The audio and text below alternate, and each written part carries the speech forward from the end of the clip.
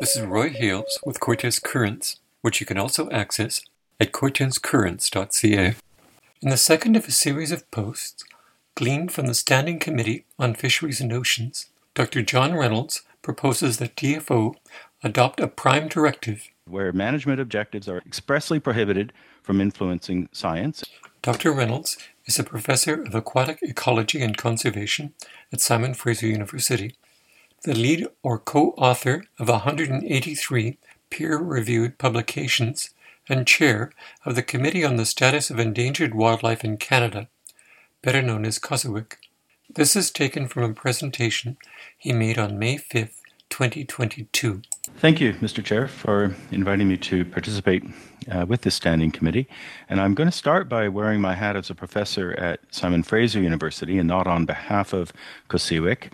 And with that responsibility, I'll briefly remind the committee of some of the difficulties that DFO has had with translating scientific advice into management advice. Then I'll describe an alternative model for the way this might be done more appropriately based on my experiences with COSEWIC, the Committee on the Status of Endangered Wildlife in Canada.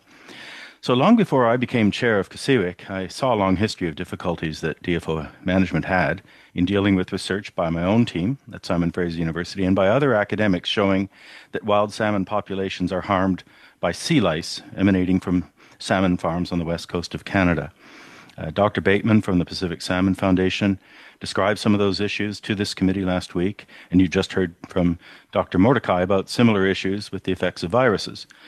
Until recently, there's been a consistent pattern of denial of the harm caused to wild salmon by salmon farming, which suggested to me as a salmon biologist that policy preferences were affecting science advice rather than the other way around. The other example that I'll very briefly mention involving DFO's struggle to generate independent science advice comes from the case of endangered steelhead trout in British Columbia.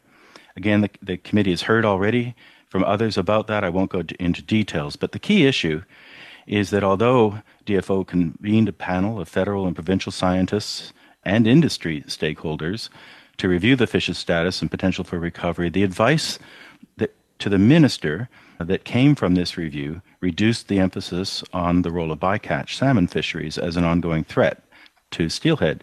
And bycatch management, I'll remind you, is DFO's responsibility. So this is another example where there's been an issue when it comes to the translation of peer-reviewed science advice into management advice.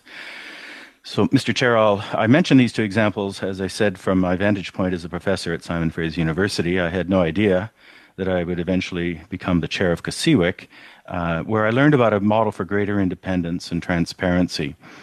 Members of the Committee on the Status of Endangered Wildlife in Canada are appointed by the Minister of the Environment, and we are explicitly directed to provide independent advice. And that independence is enshrined in the Species at Risk Act, and it is reiterated in the ministerial appointment letters that we receive. Many of the members, including myself, are volunteers. Others contribute as part of their day jobs as endangered species experts employed by provinces, territories, and federal agencies.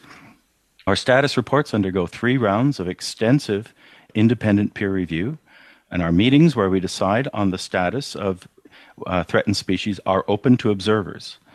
The results of our work are used not only by the federal government for decisions about protection and recovery under the Species at Risk Act, but also by a much wider audience of people who have a shared interest in conservation.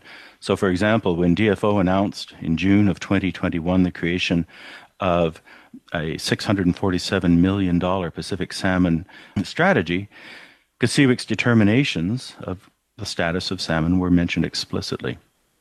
So, as the good news is that as chair of COSEWIC, I am very pleased to report that our collaborations with DFO scientists on status reports of aquatic species have been very positive.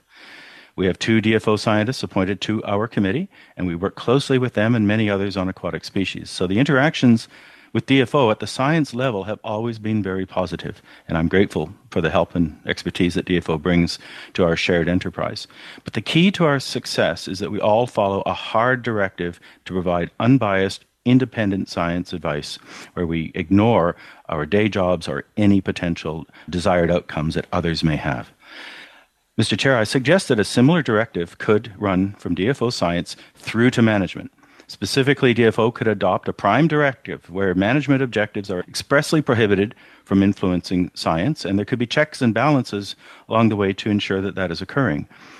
Science and management should also be fully transparent, with all documents involved in decision-making publicly available and subject to peer review from outside of DFO.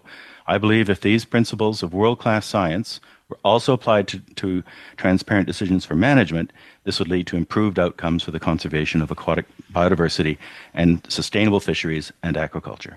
You've been listening to Dr. John Reynolds, Chair of COSEWIC, propose that DFO adopt a more scientific management model. This is Roy Hales with Cortes Currents. Goodbye.